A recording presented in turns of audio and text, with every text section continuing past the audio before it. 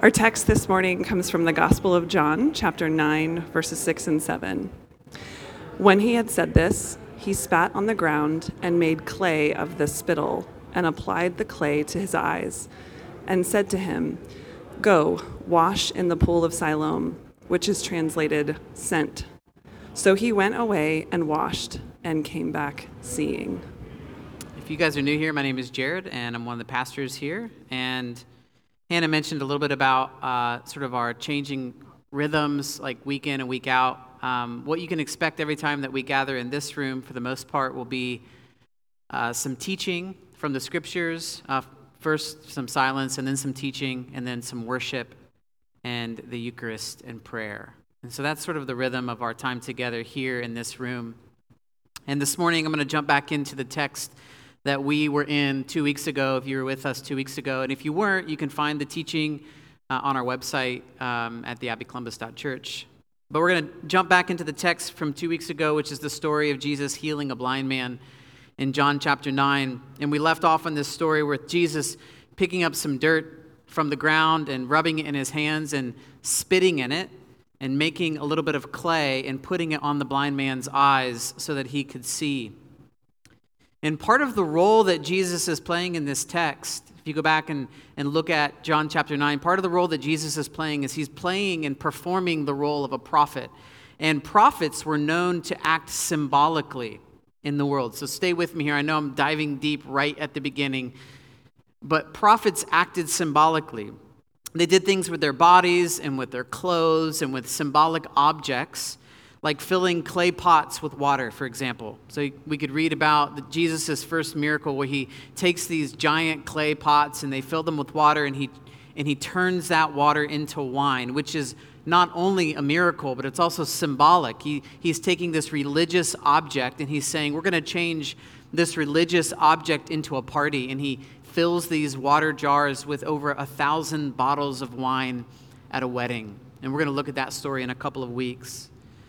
So prophets acted symbolically. It's why John the Baptist shows up eating locust and honey. It's why the prophet Ezekiel cooked bread over cow dung. Do you guys know that story? You should look it up. It's why Elijah cast salt into the well to make the bitter waters clean. It's why Hosea received his wife back, even though she had slept with multiple men. He kept receiving her back into her home. It's why Isaiah walked naked and barefoot for 3 years. These are prophets acting prophetically in the world, and this is the role that Jesus is playing in the world. And so when Jesus picks up dirt and he spits in it and he rubs it together and he makes a little bit of clay to put on the guy's eyes, not only is he provoking the religious leaders because making clay on the Sabbath was like a violation of their law, but he's acting symbolically. And Jesus is doing this, and John tells the story in a way that leads us back to the Garden of Eden, where God says he took clay and he formed it to create a human being. And all of that we covered a couple weeks ago in our teaching. He breathed on it and he created a human.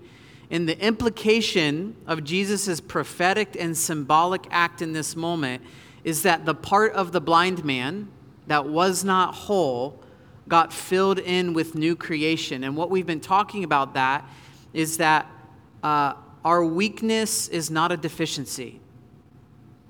I wonder if you guys have been able to sit with that at all in the past couple of weeks. Our weakness, your weakness is not a deficiency. It's actually the process by which God fills your life with his presence and glory. So wherever you are feeling weak in your life, wherever you're feeling like something's not working with you, it's the place where God wants to take new creation and fill that stuff in so that God can join himself to your life. So all of these, thanks for that amen, somewhere it said. Someone said amen, thank you. All of these places become the place where the kingdom of God backfills. And so Jesus is acting symbolically when he puts clay on the man's eyes and he sends him to the pool of Siloam, which is also a symbolic act, which I'm going to talk about this morning. But first, I want to tell you about my Uber driver, Richard. So last week, I locked my keys in the car while I was out at Easton. So my key fob, the batteries ran out. My car thought that I had my keys, but I didn't. They were in the car. And my car locked automatically. And so I'm stuck at Easton.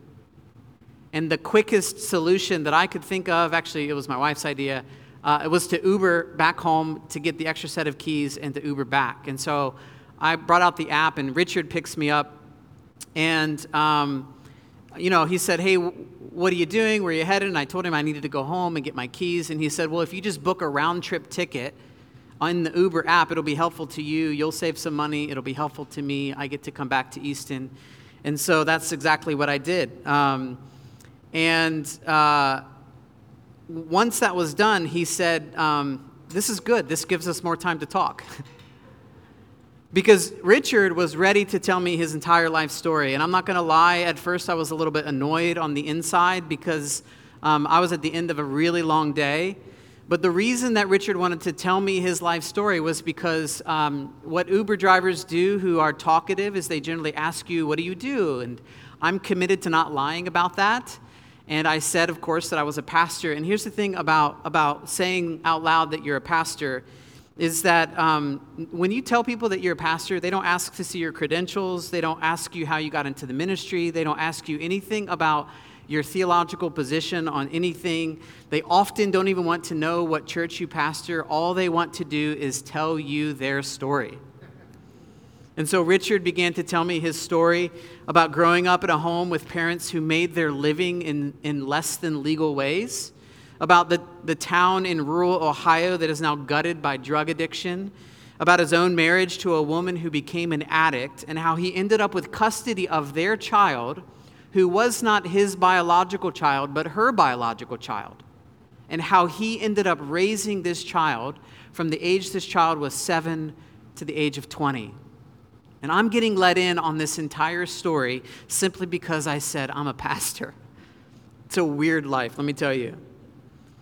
So his son was now 22, and he told me that his son was studying at a local college and was on his own. And so Richard was living by himself for the first time in his life.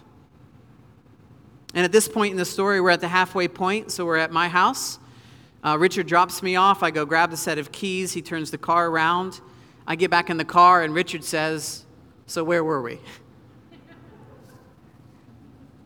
And I asked Richard a couple questions to try to get him back to the story, because at this point, I was absolutely captivated by Richard's story. I was in, and I wanted to hear the rest of it. I was captivated by his love for his son, and I was captivated by all of the unspoken grief that was peppered throughout his life that was sort of spilling out on this 40-minute round-trip Uber ride. And at some point, I clicked on Richard's profile in Uber. Do you know that you can do that? And you can see how many rides that they have and how many ratings they have. And I noticed that Richard had more than 3,000 rides that he had given in Uber. And I brought this to his attention. I said, wow, you've given more than 3,000 rides in Uber. And he said, I have at least as many in Lyft.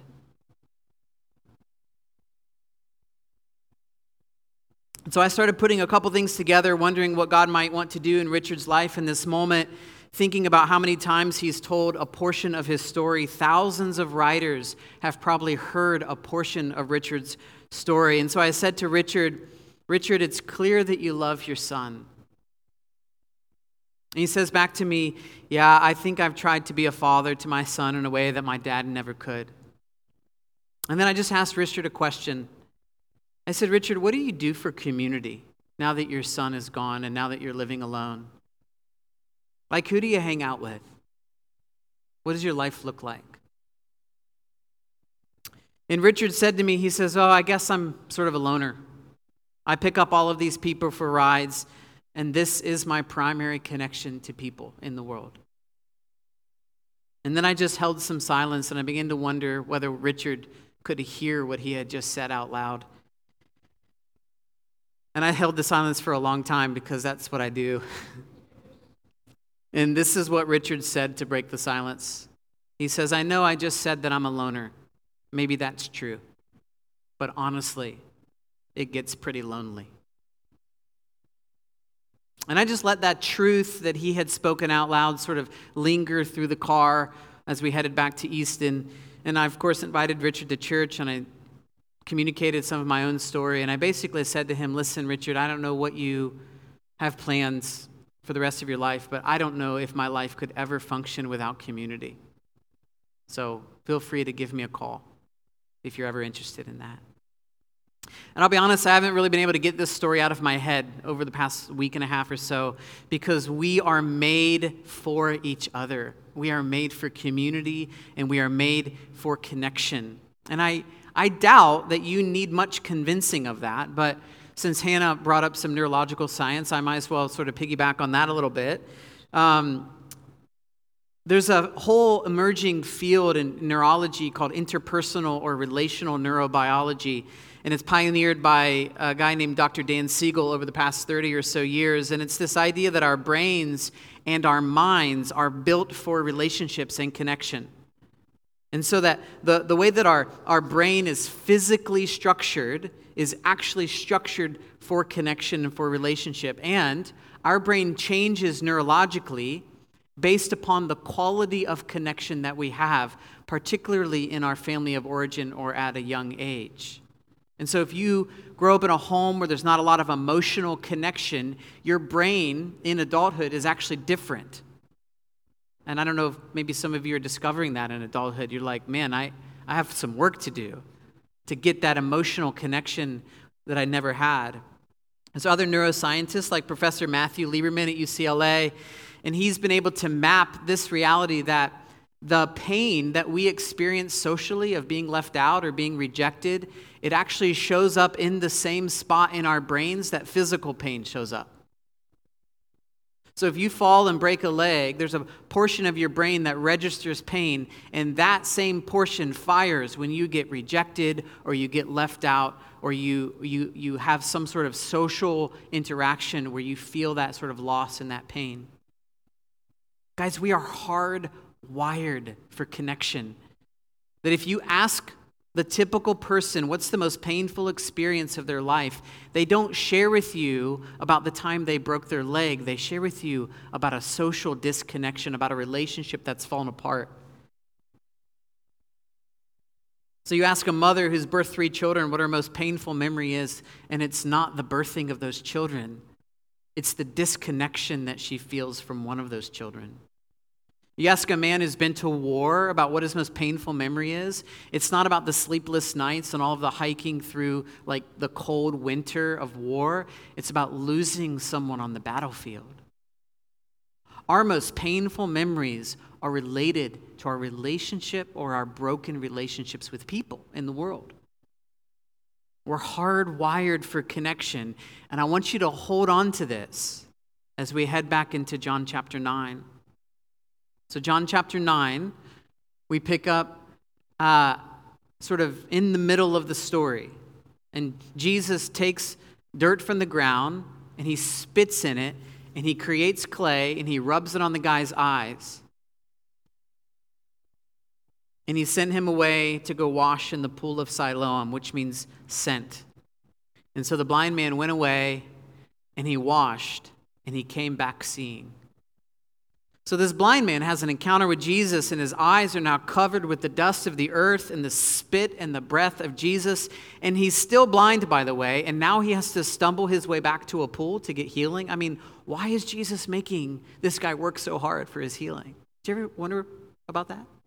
I mean, just a chapter beforehand, Jesus makes a guy who can't walk, all he just says is stand up, and the guy stands up. So why does this guy have to stumble through the darkness again back to the pool of Siloam to get his healing?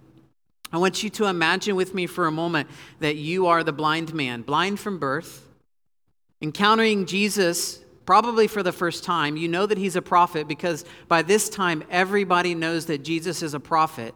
His popularity is growing. You've heard of miraculous things happening when this rabbi shows up to teach, and he's just put his hands on your face, and he's just rubbed mud on your eyes, and he's spoken tender, sweet things into your ear, and he sends you to the pool of Siloam to wash. And now you're filled with the anticipation of seeing because you anticipate the fact that you're about to get healed, but you're blind. And you've got mud on your eyes. And so you're stumbling back to the pool of Siloam.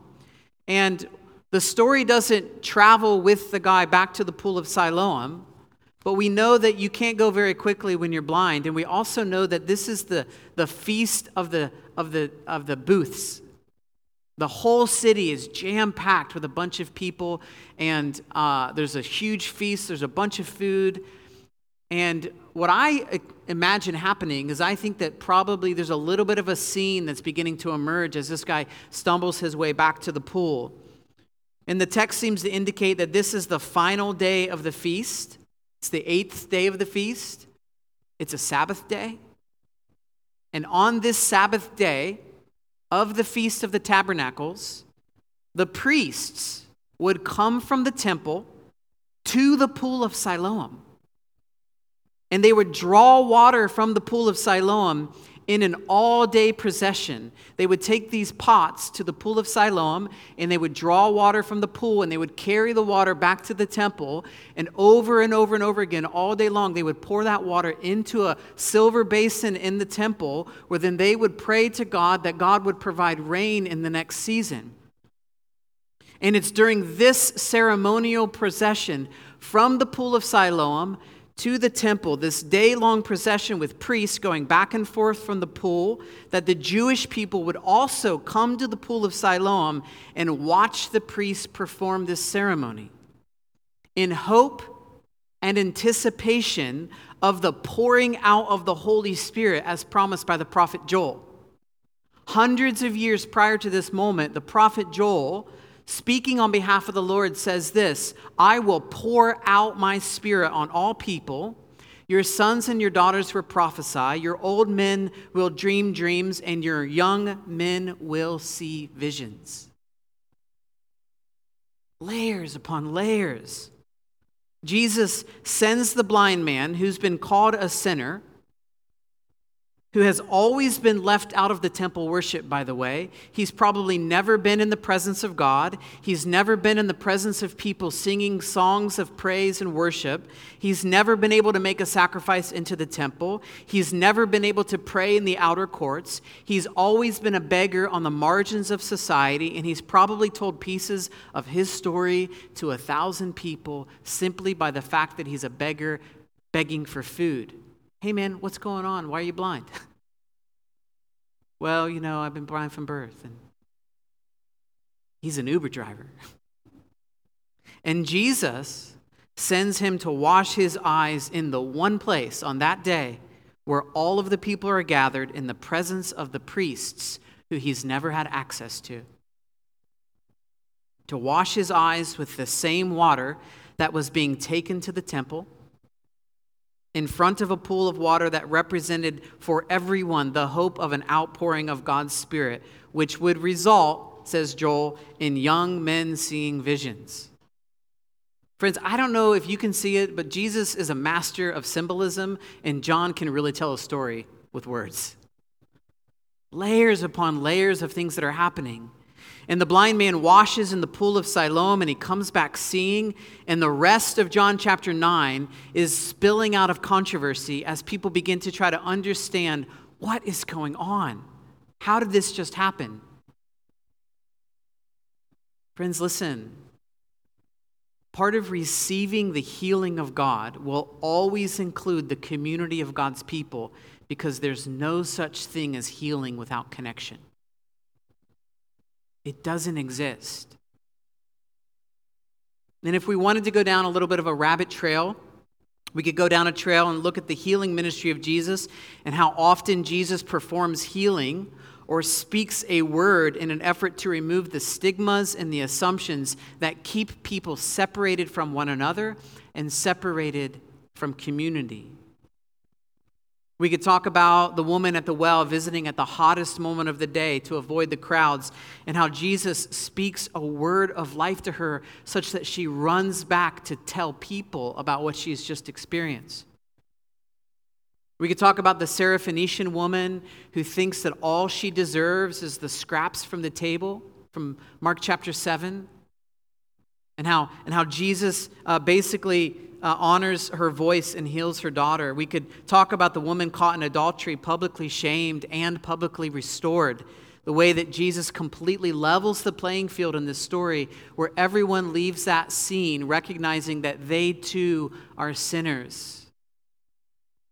We could talk about the healing of the leper who was excluded from community so that he could be brought back in. We could talk and visit a small cave on the outskirts of town where they've tied up a man possessed with a demon because they don't have the power or the patience to know what to do with this guy, so they just chain him up at a cave. These are the places where Jesus goes over and over and over again to grab the people who are disenfranchised and to bring them back into community. The healing of the blind man came through being integrated into the story that everyone was celebrating on that day. Does this make sense? The power of community and connection is one of the primary places where God brings his healing. That's why we do church, by the way. It's one of the primary ways that he brings healing to you and to me and to our friends on Sullivan Avenue and to your coworkers who are lonelier than you can possibly imagine. This is why people join a CrossFit gym, to get in shape. That's why they join a yoga studio, to deal with their anxiety, because everyone knows deep down is that we cannot make it on our own. Something happens when the humans get together. So at our best, we love and care for one another, don't we? We build things. We care for the weak among us, and we get mirrored back to us our own weakness. We pull together our resources, and we set up a GoFundMe page, and we bring each other meals, and we show up to important events, and we do the work of asking really hard questions to one another, and then we listen for the glory of God in the answer. Community and connection is the primary way that God is bringing about his healing in your life. This is why my Uber driver, Richard, who self-described himself as a loner, has given more than 6,000 rides to strangers. And still says to me after 40 minutes in a car together, where he pours out his life story, honestly, it gets a little lonely. We were born with an insatiable desire to connect because we were made in order to connect. And so the metaphor that God uses throughout the entire story of the scriptures to help us make sense of his eternal and global project, the metaphor he uses is the metaphor of a family. He began with one family, the family of Abraham, and he said to Abraham, I'm going to make you the father of many people and many nations because my entire project in this world is to build a family. And through this family, the entire world is going to come to healing because healing happens through community and connection. You guys know I mostly preach one-point sermons. Like just one concept. And the thing I want you to get today is that healing happens through community and connection. One of the questions I'd love for you to consider this week is, where are the pools of Siloam in your life right now? Where are the places where God is leading you to integrate your life into the larger story that he's telling through people, through connection with other people? And maybe that's happening at school. It could be happening in your workplace. It could be happening in this place of church, reconnecting with old friends. I know some of you are reconnecting with old friends even in this space right here. I just saw somebody this morning I haven't seen in probably 7 years. This is like how it happens. I just want to ask you to consider, where are the pools of water that God is inviting you into in your life right now? So we've talked about the pool of Siloam. I want to talk briefly about the temple. As the priest carried water from the pool of Siloam, they carried that water to the temple, and this was the second temple that the Jewish people had built The first temple was Solomon's temple, which was destroyed in 6th century BC. And this temple, this second temple, was built for the worship of God, just like the first one. And before the Jewish people had a temple, they had a tabernacle, which was a tent that they traveled with through the wilderness after coming out of 400 years of slavery in Egypt. God's people wandered through the desert, and they set up tents that they lived in, and they set up a tabernacle where the presence of God dwelled and moved with them as they traveled throughout the desert, waiting for God to bring them into the promised land. So they were nomadic people. And the feast that they're celebrating in John chapter 9 is this feast of tabernacles, of booths. It's like these tents that would have been set up, and they were reminding themselves of their journey in the wilderness. They're commemorating those years. And they had the tabernacle of God traveling with them. So eventually they came into the land that God had promised them, and Solomon wanted to build this giant temple so that they could house the presence of God in a proper way, so he thought. And it was through the presence in the temple where God ministered healing and love to his people. But it wasn't just for his people. Even if you weren't Jewish, even if you weren't of the people of Israel, you could come to the temple and you could pray and you could worship the Creator God in the temple in Jerusalem. But when God came in human flesh, John begins to indicate what this all means in the first chapter when he said that the Word became flesh and dwelt among us. And the word he uses for the word dwelt, the Greek word eskene, is the Greek verbal equivalent of a noun used to describe the tabernacle in Exodus. So what this really means is that God is tabernacling among us. That's what we read in the Gospel of John. God is tabernacling among us in the life of Jesus. And Jesus himself begins to speak of his own body as the temple in John chapter 2. So friends, listen, if you pull the lens back from the story, from the biblical narrative, you see that the presence of God begins in the garden and is lost, but then shows up where God is making God's self known in a cloud and in the fire, and then dwelling in a tent in the desert. And the tent becomes a temple where the invitation to God's presence is extended to the entire nations. And then in the fullness of time, God shows up in the body of a man and tabernacles among us so that we would have access to his presence. And then on the day of Pentecost, the presence of God fills people. And by the time the Apostle Paul is writing to the church in Corinth, he's had a little time to develop the narrative in his mind. He says, "Do you not know that your body is the temple of God?" Your body is the temple of God. Sometimes we read that as your body, like as in like your body and your body, but in the language, it's actually second person plural, and there's really no like beautiful way in our language to say that other than y'all. So what it's like is that y'all's body is the temple. Amen.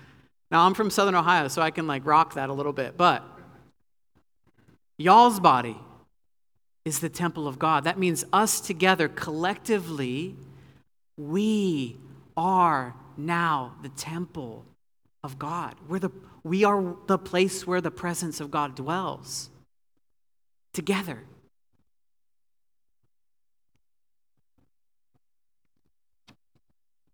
The presence of God is with us. So speaking at that very feast on the steps of the temple, as the jars of water are being carried up for the pool of Siloam, Jesus in front of the crowds stands up and says, "All who are thirsty can come and drink. I am the water." Because the power of community and connection with people in community is the way in which God is bringing his healing about. Here's how the Apostle Paul says it in Ephesians. "So then, you are no longer strangers or aliens, but you are fellow citizens and saints and are of God's household." What he's saying is you're a family. You're children of God, having been built on the foundation of the apostles and the prophets, Christ Jesus himself being the cornerstone. You are a building being fit together, growing into the temple of the Lord. You are being built together as a dwelling of the temple of the Lord where his presence can come. I'm saying all of this as part of our overarching series on what does it mean to be a human being. And what I'm trying to say is that part of what it means to be in a human being is to be in a room with other people, allowing the presence of God to dwell among us.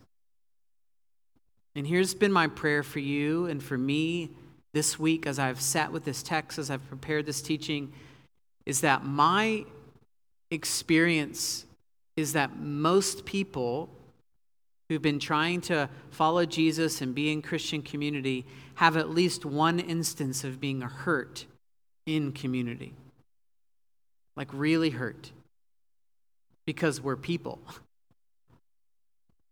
And my hope is that even today as we worship, that the presence of God would fall in this room and do the healing work in community from the wounds that you have experienced in community. Does that make sense?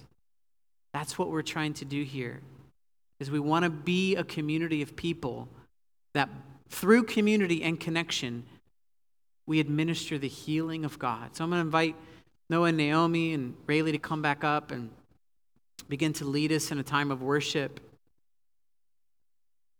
And what I want to do is I just want to invite the presence of God to do a particular work in our hearts today, is to heal any lingering brokenness that you have related to your connection to God's people and community.